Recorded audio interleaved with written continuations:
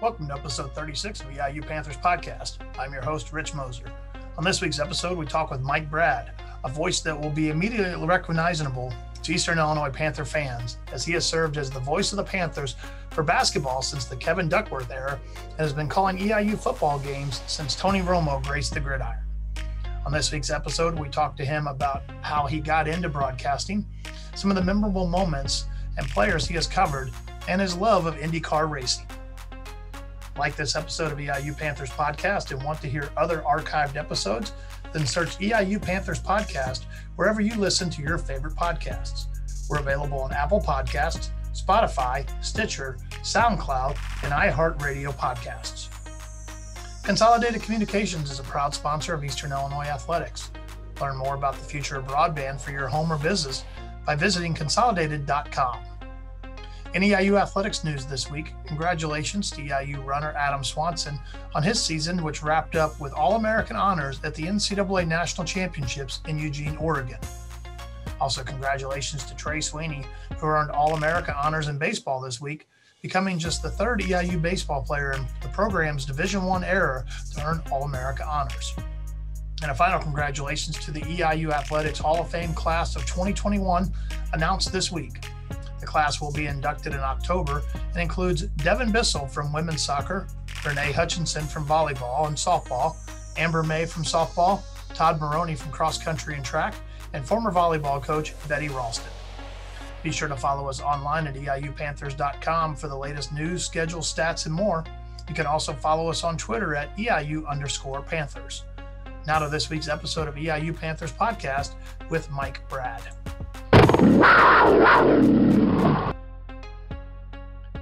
And welcome to another edition of EIU Panthers podcast. We're joined now by, when you hear it, you'll know it, a familiar voice. The voice of the Panthers, Mike Brad, is a longtime radio announcer, as our guest today. Hey, Rich, how you doing? Good. Well, Mike, I'd appreciate you joining us on here. And like I said, people will know your voice. You've been doing this for a long time. I counted the years. I know the way you do it is for people, it's probably easier than to know the players as opposed to the years. From a football standpoint, you've been doing it over 20 years now, but I know you always say that you came in the same year Tony Romo did, and Tony's already played his college, played his pro career, and you're still going. Yeah, but he joined. I guess he crossed over to the dark side now. He's an announcer too. So, but my first year broadcasting football was Tony's sophomore year. So the first game I broadcast full time was Tony's first start of his sophomore year, and it was just sort of a fairy tale story all the way from there. And you get to see Tony as now, of course, like you said, now successful as an announcer, and you kind of have some inside knowledge there as well. And the fact that in addition to being the announcer, you were a longtime professor here at Eastern. And I know you were Tony's advisor when he was in college. I don't know if you had Tony in any of your classes and maybe kind of, you knew what he was going to be able to do on the football field, but I don't know if this is, maybe you had any inklings earlier that this may be a path he may go. I never really thought about that Tony would be, a nationally known announcer. I did have him in class a couple of times, and he was a very good student, and he really kind of took to the production side of television. I did not have him in an announcing class. I mean, he's got this, terrific, charismatic personality that works really well. I do remember, when we had him on campus, it was the notion of him playing in the NFL was a little bit of a long shot.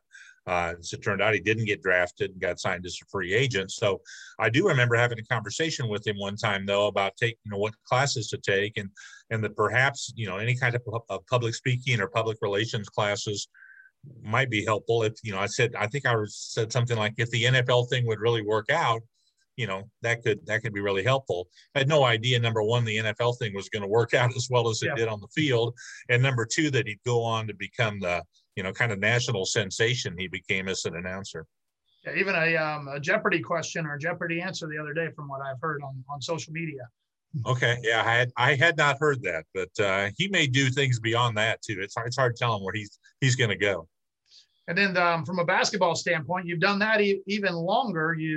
I'll throw a name out that people know. You were doing announcing, and I think if I'm correct, you were the color commentator when Kevin Duckworth played here. So you've been able to see some notable names here for Eastern Illinois. Yeah, I did color commentary for 4 years and then started doing the play-by-play after that. So, yeah, when Kevin Duckworth was a junior, would have been my first year as the color commentator. That would have been in the middle 80s. So that's way, way back. And those were, his last 2 years were two really good teams for Eastern. And then we had the 1992 team that went to the NCAA tournament.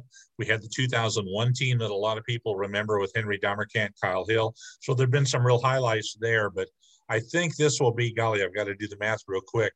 I think this will be my 34th year of a basketball broadcast starting this fall. Now, a long time with that, you've had the same color announcer, Jack Ashmore. Jack is now retired. And so I guess people don't understand sometimes what the chemistry is there when you work with an announcer like that. I mean, you and Jack have been doing it for so long that I think that's a partnership that you guys kind of became very comfortable with doing both football and basketball. Yeah, I did all 34 years of basketball with Jack, not quite the whole time in football, closer to the last 15 years for football. But you're right, there's a chemistry there. We're basically, I mean, we could literally do those games. We sit side by side, but we could do those games, I think, in two different places, like over Zoom or whatever, because there's just kind of a sixth sense maybe of him knowing when to jump in and me kind of knowing when he might jump in. And it kind of got to the place where I knew kind of what he was thinking about some things. And so I could kind of sometimes maybe lead him in that direction. And it was a real comfortable relationship. And so really going to miss Jack. And he didn't get to have his senior day. Yeah. Back in April. The last football game should have been his final game. And we had a couple of special things prepared. And then the game got canceled. So he didn't get to have his senior day. But hopefully people appreciate it. He's still going to be around and we'll still get to see him. But certainly going to miss him on the air. Now, you talk about Jack didn't get to have a senior day that was impacted by COVID. Eastern not able to play that final home football game from their standpoint. Jack did come back, I think it was a week or two later, and didn't let people know the way you would have done it, that he also was a longtime broadcaster for high school at Charleston. Fittingly enough, from our standpoint, did his final game in the high school at the Coles County Clash where Charleston plays Mattoon. But we talk about going through the COVID year. You guys had some interesting situations this year, and where you broadcast from probably some of the more unique places you've ever had to in your career. Yeah, it was an odd year. Number one, we wore a mask, I think, every basketball game. And that was different. That seemed like, I guess, like a lot of people in a lot of walks of life, it's kind of like, what? That sounds crazy. And then once you start to do it, you kind of get used to it and it's not that big a deal. And then we did broadcast from a lot of different locations, some new locations, some different locations. That was not a big deal really for me. For the most part, that was good. Some of them were probably an improvement over the previous location.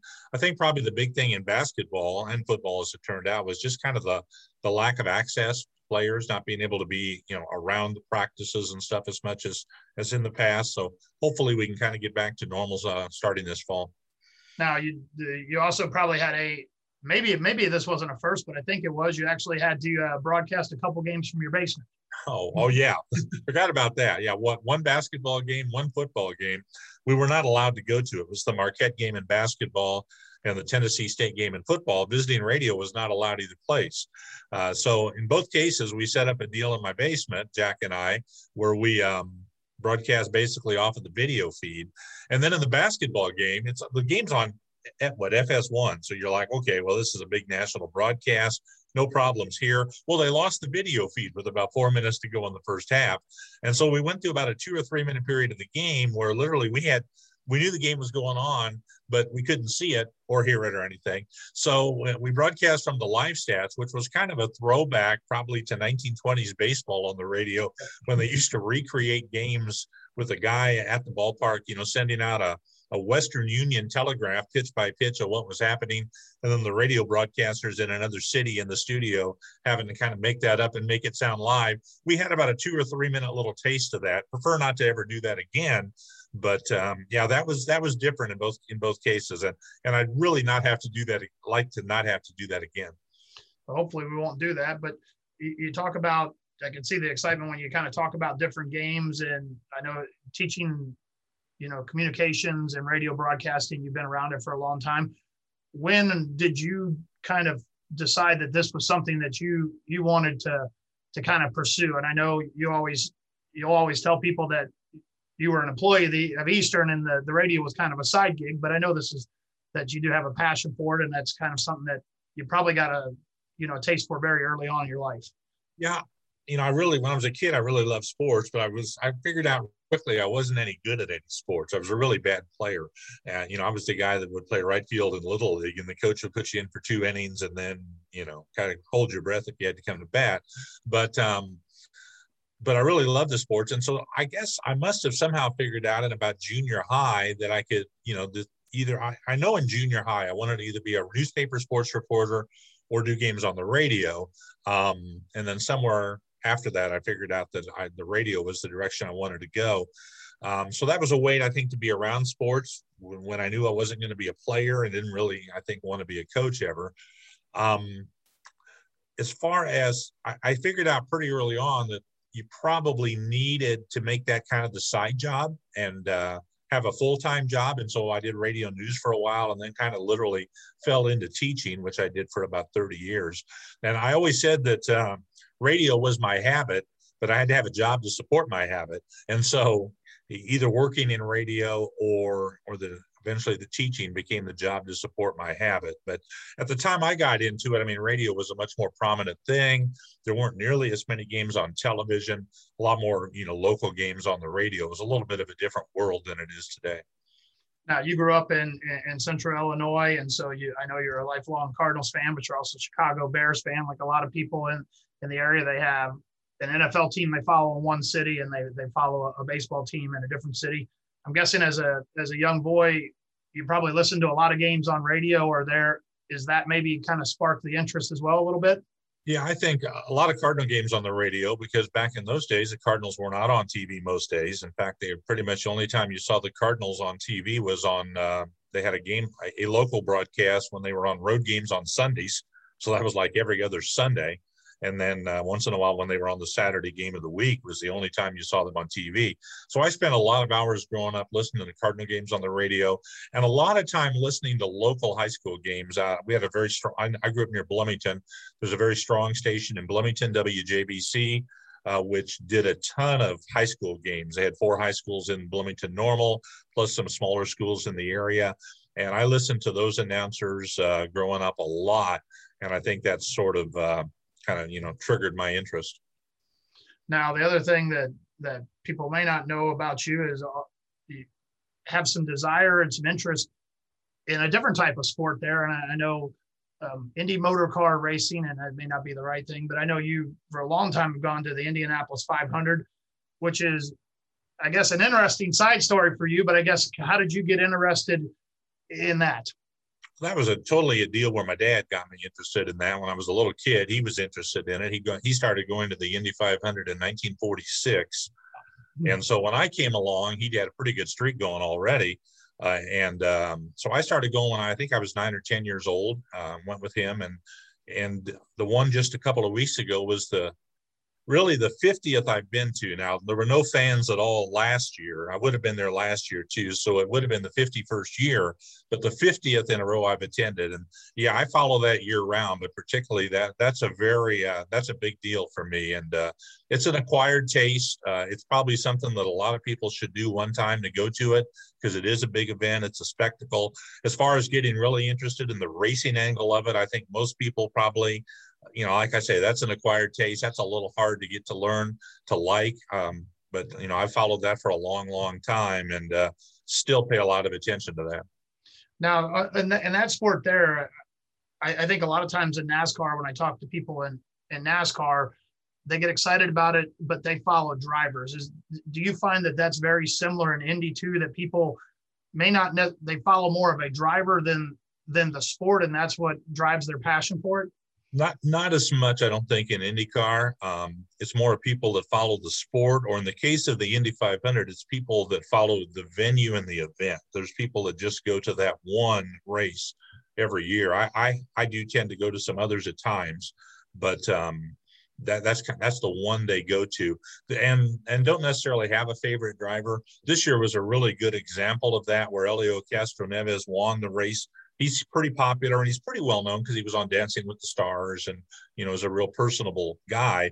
And as it became evident late in the race that he had a really good chance to win and become a 4-time winner, and there's only been, counting him now, 4-time winners in the 100+ year history of that race, the crowd really got behind that. And it's, it was a reduced crowd this year. It was about 40%. But even then, when he took the lead with like 2 laps to go, that place really got loud.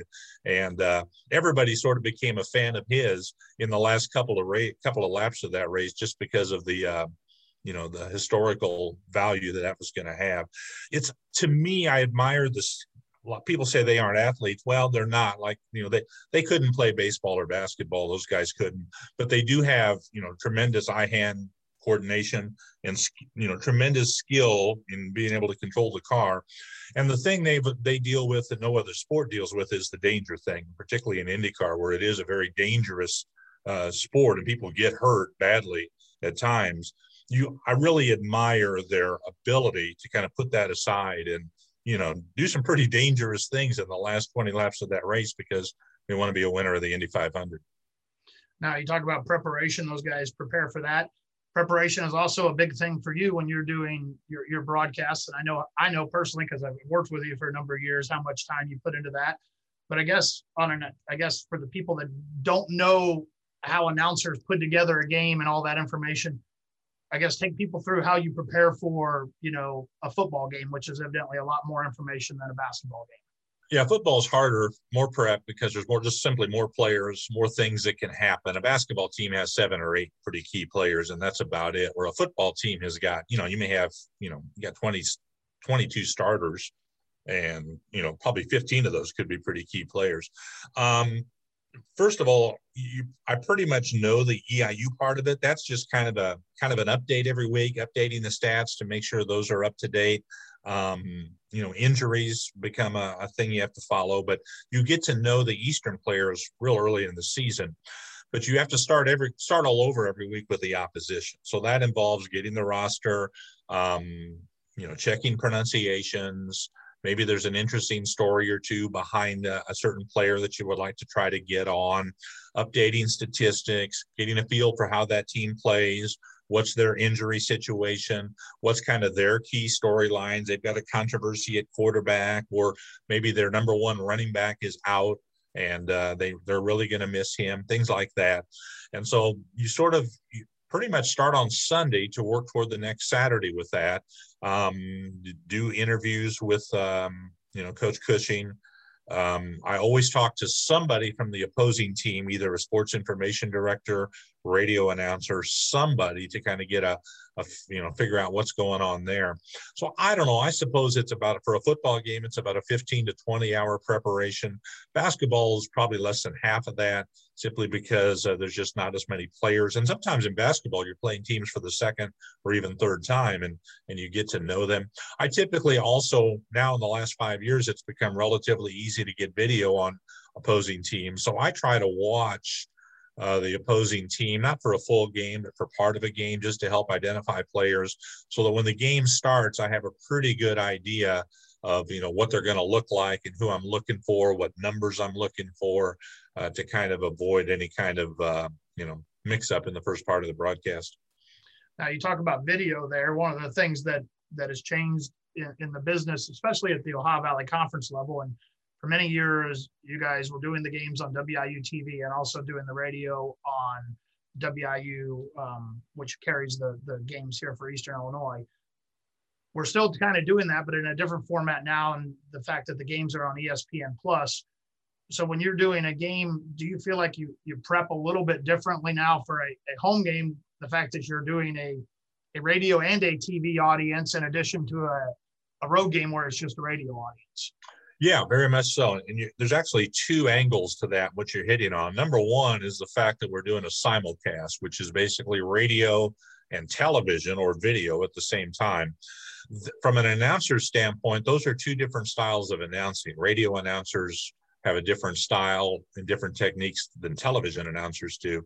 And so you're trying to blend the 2. You don't want to talk too much for the television audience, but you don't want to talk too little for the radio audience. And you're kind of asking yourself, Yeah, I mean, where's most of our viewers slash listeners? Are they on the radio? Are they on the TV? We've had a lot of experience with that at Eastern. We were doing WEIU slash WEIU FM, radio TV simulcast back in the 1990s. So we go back, 20 some years off and on doing that. So we're kind of old hat at that. The OVC digital network and then now ESPN Plus have introduced a new angle, and that is when Eastern has a home game, you have a significant audience of fans from the other team. And when you do radio, you typically don't really think about that. You don't have really fans from the other team. You have just Eastern fans primarily listening. Well, when you add fans in from the other team, now you need to maybe know a little bit more about the other team, because if you mispronounce their name or you make a mistake about the other team, that, they pick up on that, and that they think less of you and your credibility goes down. So in some respects, it makes it harder because I feel like you got to prepare even more to be ready for the other team. And, kind of a new element of complexity that's got added in here in the last few years. Now, you've been doing this for a long time, seen a lot of good players and good teams at Eastern in football and in basketball. I guess, not to make you single them out, but I guess, what have you kind of noticed from maybe a football perspective in the 20 years that you kind of have done that? I'm guessing the game has dramatically changed from when the first game you did with Tony Romo under center to when it was last year with, Otto Kuhns being the starting quarterback. Yeah, the football thing, first of all, the game has changed. It's much more offensive oriented now. Although Eastern was Tony Romo was the quarterback my first 3 years, and he completed a lot of passes. So Eastern has always been relatively pass oriented, but now it's even more so. We've had just a remarkable run at Eastern in football. I mean, you look at a university kind of in the middle of nowhere, relatively small. And we've had, this lightning literally strike 3 times at quarterback with Sean Payton and Tony Romo and Jimmy Garoppolo. And then all 3 went on to become, national figures with their engagement in the NFL. That's pretty amazing. Most schools we go to don't have, Illinois State's had good football teams, and we're sitting there a couple of years ago and they're playing their pregame video of all their famous stars that have played at Illinois State. And you're like, none of these guys are as well known as any of those 3 from Eastern I just named. So we've really had a remarkable run. We've had a lot of success, a lot of playoff games. I mean, Bob, a lot of that goes back to Bob Spoo. Bob was the coach when I started. In my 20 some years, what Adam is the 4th football coach we've had. So there's been a lot of stability there, a lot of stability in basketball too. But the football's been a lot of fun. I mean, I don't think there'll ever be a season like that 2013 football season. With the number one, the way that team, dominated games, but number 2, the offensive nature of that team, that how easy they could go down the field and score. That was like broadcasting video games that year. And about the most disappointed I've ever been after an Eastern game was the night that team got beat in the quarterfinals of the FCS playoffs, because I felt like that was a real opportunity that had gotten away, and probably would be a long time before we got back to being in that situation. Now, you talk about some of the good players, and you mentioned the names that people know, but from a football standpoint, is there a guy or two that kind of, you would say are kind of the embodiment of what Eastern football has been, or maybe kind of a player you enjoyed watching, even if they weren't that star notariable name? Oh, golly, Rich, there have been a lot of them. I mean, you're right. Those 3, and by the way, Sean Payton was before my time as a broadcaster. I saw Sean Payton play games at Eastern, but I did not broadcast those games. But as far as maybe players that people forget about, I mean, Vincent Webb was a really good running back here for 4 years. He's in the Hall of Fame now, but it's easy for him to kind of get lost in there. Another guy that's before my time who's in the Hall of Fame, but I always thought was a tremendous player, is Tim Carver. And, Tim, we see Tim from time to time now, and he's still a great booster. But Tim had a tremendous knack for making tackles, just a little guy, but tremendous knack for making plays on the football field. There's just been a lot of them. And, most of them, got all conference recognition or whatever. When Clint Sellers was a junior, he was as good a defensive player as I've ever seen, and then got hurt as a senior and didn't get a play, basically. But Those are just some of the names that stand out. Even some of the quarterbacks that, Bodie Reeder was a pretty good quarterback at Eastern at times, and some other guys like that. So we've had just a really good run of football players here over the last 20 years or so. And then from a basketball standpoint, you've kind of really have seen a change in way that the game has really evolutionized when Eastern came in, and this is hard for people to remember. They were a member of the Mid-Con Conference, and there were really good teams in the Mid-Con Conference. There were really good names and players that people would have known. And so, when they look at those types of things, I guess, how have you seen the changes from a basketball standpoint? Yeah, that's really changed a lot. My first year broadcasting basketball play-by-play was the fall of '88. Jay Taylor was a senior at Eastern. Eastern had a good team that year. They played in the Mid-Continent Conference, which is no longer the remnants of the Mid-Continent is now the Summit League. But the Mid-Con had 8 teams then, and it was a really good basketball league. It had Southwest Missouri was an excellent team. Northern Iowa was in that league. UIC, Green Bay. Tony Bennett was a freshman that year at Green Bay. They weren't very good that year, but they got good by the time he was a senior. Valparaiso was in there. That Western Illinois, that was a really good basketball league. That was the first year they had an automatic bid to the NCAA tournament, and that was a big deal, knowing that you could go to a conference tournament and play for a chance to go to the NCAA. Eventually that league expanded, then it broke apart, then kind of had to almost completely change its membership. Wasn't a very good situation by the middle 90s. The move to the OVC, a lot of people are like, well, there's not really natural rivals, and they're right about that, but it really is at the time, and it still probably is today, the best option for EIU. It's been a constant changing thing. The OVC has changed a fair amount, teams going in and out over the last 20 years that EIU's been in that. The game has changed. The rareness of the 4-year player is a big change, and especially now with all the transfers. But that's been gradually heading in that direction. There just are not a lot of 4-year players. That was kind of the rule back when I started, was that players would come in and play for 4 years everywhere, and you kind of knew who had people coming back, and transfers were relatively rare. And now everybody's kind of just remaking their roster every year, and you kind of relearn all of that stuff. But and the style of play has really changed a lot. For Eastern, when I started, Kevin Duckworth was at center. They kind of played through him, and they had John Collins, and they, the 3-point shot was a really new thing, and teams didn't really rely on it that much. The 3-point line has kind of moved in and out in that period, and today it's a little different style of play. So there've been a lot of changes. I kind of miss the 4-year player. Being able to kind of get to know somebody and watch them develop and improve over a 4-year period. But that's how the game's going, and we're not gonna fix that. Now, part of the tenure where you've had that, the Panthers have been to the NCAA tournament 2 different times from 2 of the conferences that you mentioned. One, they won the Mid-Con, the other time the OVC. What were those experiences like? And I'm guessing they were both, knowing you personally, they were both different experiences for you when you went into both of those tournaments. Yeah, it was the first one was in '92, and Eastern was supposed to have a good team in 1992, and really kind of disappointed during the regular season. They were real senior oriented. They had Steve Rowe, Dave Olson, Barry Johnson were kind of the seniors in that group, and had kind of a disappointing regular season, barely finished 500, went to the conference tournament in Cleveland, and then really just caught fire and played really well, upset a Green Bay team in the semifinals. That was one of the best games. I broadcast over 1,000 EIU basketball games, or real close to that, I think, and still probably one of the very best games, maybe the very best game I've ever seen an Eastern basketball team play, was that win over Green Bay in the semifinals in '92, and then went on to go to the NCAA tournament. Huge deal. First of all, it kind of came out of the blue, and second of all, this Division I stuff was pretty new at the time, and to be able to go to that tournament, that kind of, you felt like EIU was on the map at that point. We hadn't had Romo yet, we hadn't had Garoppolo yet, so we hadn't had that kind of stuff either.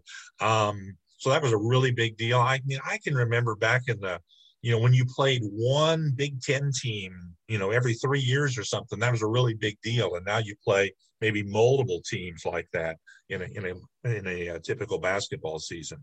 So that was big in '92 because, number one, it kind of came out of the blue unexpectedly, and number two, it was brand new, and kind of everybody figured out, oh, Eastern's in the same league or the same division with the Big Ten. They can go play in that tournament. They play Indiana. I didn't know that. Yeah. 01, that kind of stuff. Everybody knew by then that Eastern was in Division I. The 01 team was really good all year long. They had Henry Domercan and Kyle Hill, two of the top 5 scorers in the country. Really fun team to watch. Played with great chemistry, very offensive oriented, could be pretty spectacular at times with Hill playing up around the rim. And that team, I think, got tied for second in the OVC, and then pulled off the big comeback win in the OVC championship game when it looked like they were out of it, and made this amazing comeback from 21 points down in the last 9 minutes to win the game. So that was, pretty spectacular too. In both cases, Eastern ended up as a number 15 seed and ended up playing a number 2 seed in the first round of the tournament, played Indiana in '92, played Arizona in '01.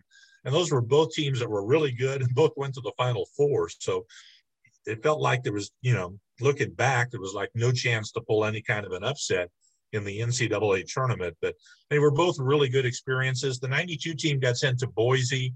Not very many people were able to do that.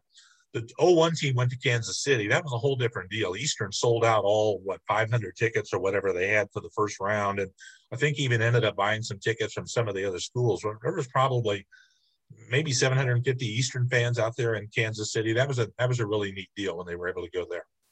Now, you talk about the comeback in 2001 against Austin Peay, and I would say that may have been the most exciting game that you did until 2 years ago when Eastern came back and beat Murray State. I mean, where would that game, people are aware of that game, I'm sure, that one of the biggest comebacks in college basketball history. I guess from an announcer standpoint, how do you announce that game? Well, the Murray State game we're talking about here. Yeah. People's like, people I've had tell me several times, that must have been a great game to announce. Well, it was for the last 6.5 minutes. You should have been with me, though, for the first 33 minutes of that game, because it wasn't so much fun.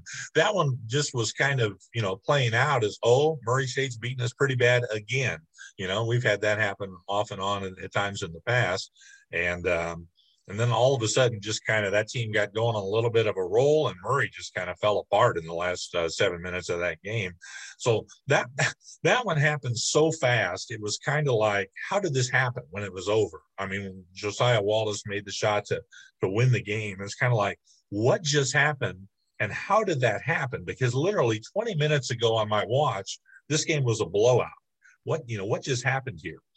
The Austin Peay game in '01 was a little different from that, in that it never really, it was more of a slow catch up, and you could kind of see it starting, and they maybe had a chance to come back, and you knew they could score points in a hurry and maybe still had a chance, and they'd beaten Austin Peay during the regular season, so they knew they could beat them.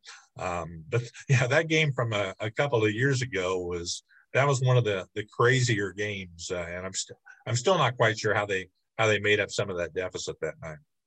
I think kind of getting ready to slowly wrap up here with you, kind of same question for you. You've seen a lot of basketball players over the time, and you mentioned the Henry Domercamps and the Kyle Hill, the names people would know. Is there, are there kind of some unsung heroes that kind of guys that stood out to you that you really admired the way either maybe they played the game or the kind of the careers they had, even if the accolades maybe didn't follow them? Yeah, there have been some players that I felt like really were kind of, blue collar guys that got a lot out of their ability. Going back, Curtis Lee would be that way. He played on he was a freshman, I guess, on the '92 team, but a kid from Flora, Illinois, who was an undersized post player, but really skilled, really smart, knew how to play the game, kind of a throwback. Even by that time, he'd be a tremendous throwback today. Be a little bit like the center from Loyola has been the last few years, that kind of a style of player. Kanye Robinson was a real blue-collar post player in the middle 90s, undersized, that played with a lot of fire, and somebody that I always enjoyed watching play. Matt Britton, kind of an unsung point guard on that 01 team that went to the NCAA tournament. Matt Britton was a transfer to Eastern from Division II, and first night I saw Matt Britton play, I'm like, man, this guy, he's not he's not going to help at point guard. He's not very good. And boy, I was way wrong about that. Matt was plenty good, and he was just what that 92 or rather 01 team needed to kind of make the chemistry fit together. More recent years, I mean, Josiah Wallace got a lot of attention, but I really enjoyed watching Josiah play, and he could get on a run where literally you just couldn't guard him for 10-minute stretches of a game, and he might score 20 points in 10 minutes.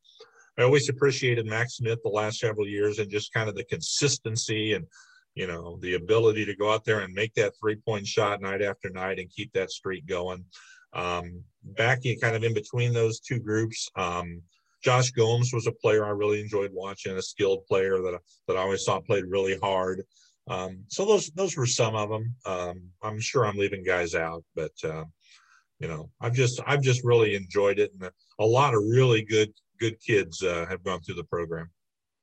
Well, Mike, I do appreciate your time, and it's good catching up here in some of those memories, and we look forward to hopefully you broadcasting games in a more normal setting from a football and basketball standpoint this upcoming year. Yeah, we're ready to go. So looking forward to it. Late August, early start, I guess. Maybe even like the first football game in the country coming up at Indiana State in late August. That'll be fun. Thanks, Rich. I appreciate it. Thanks, Mike.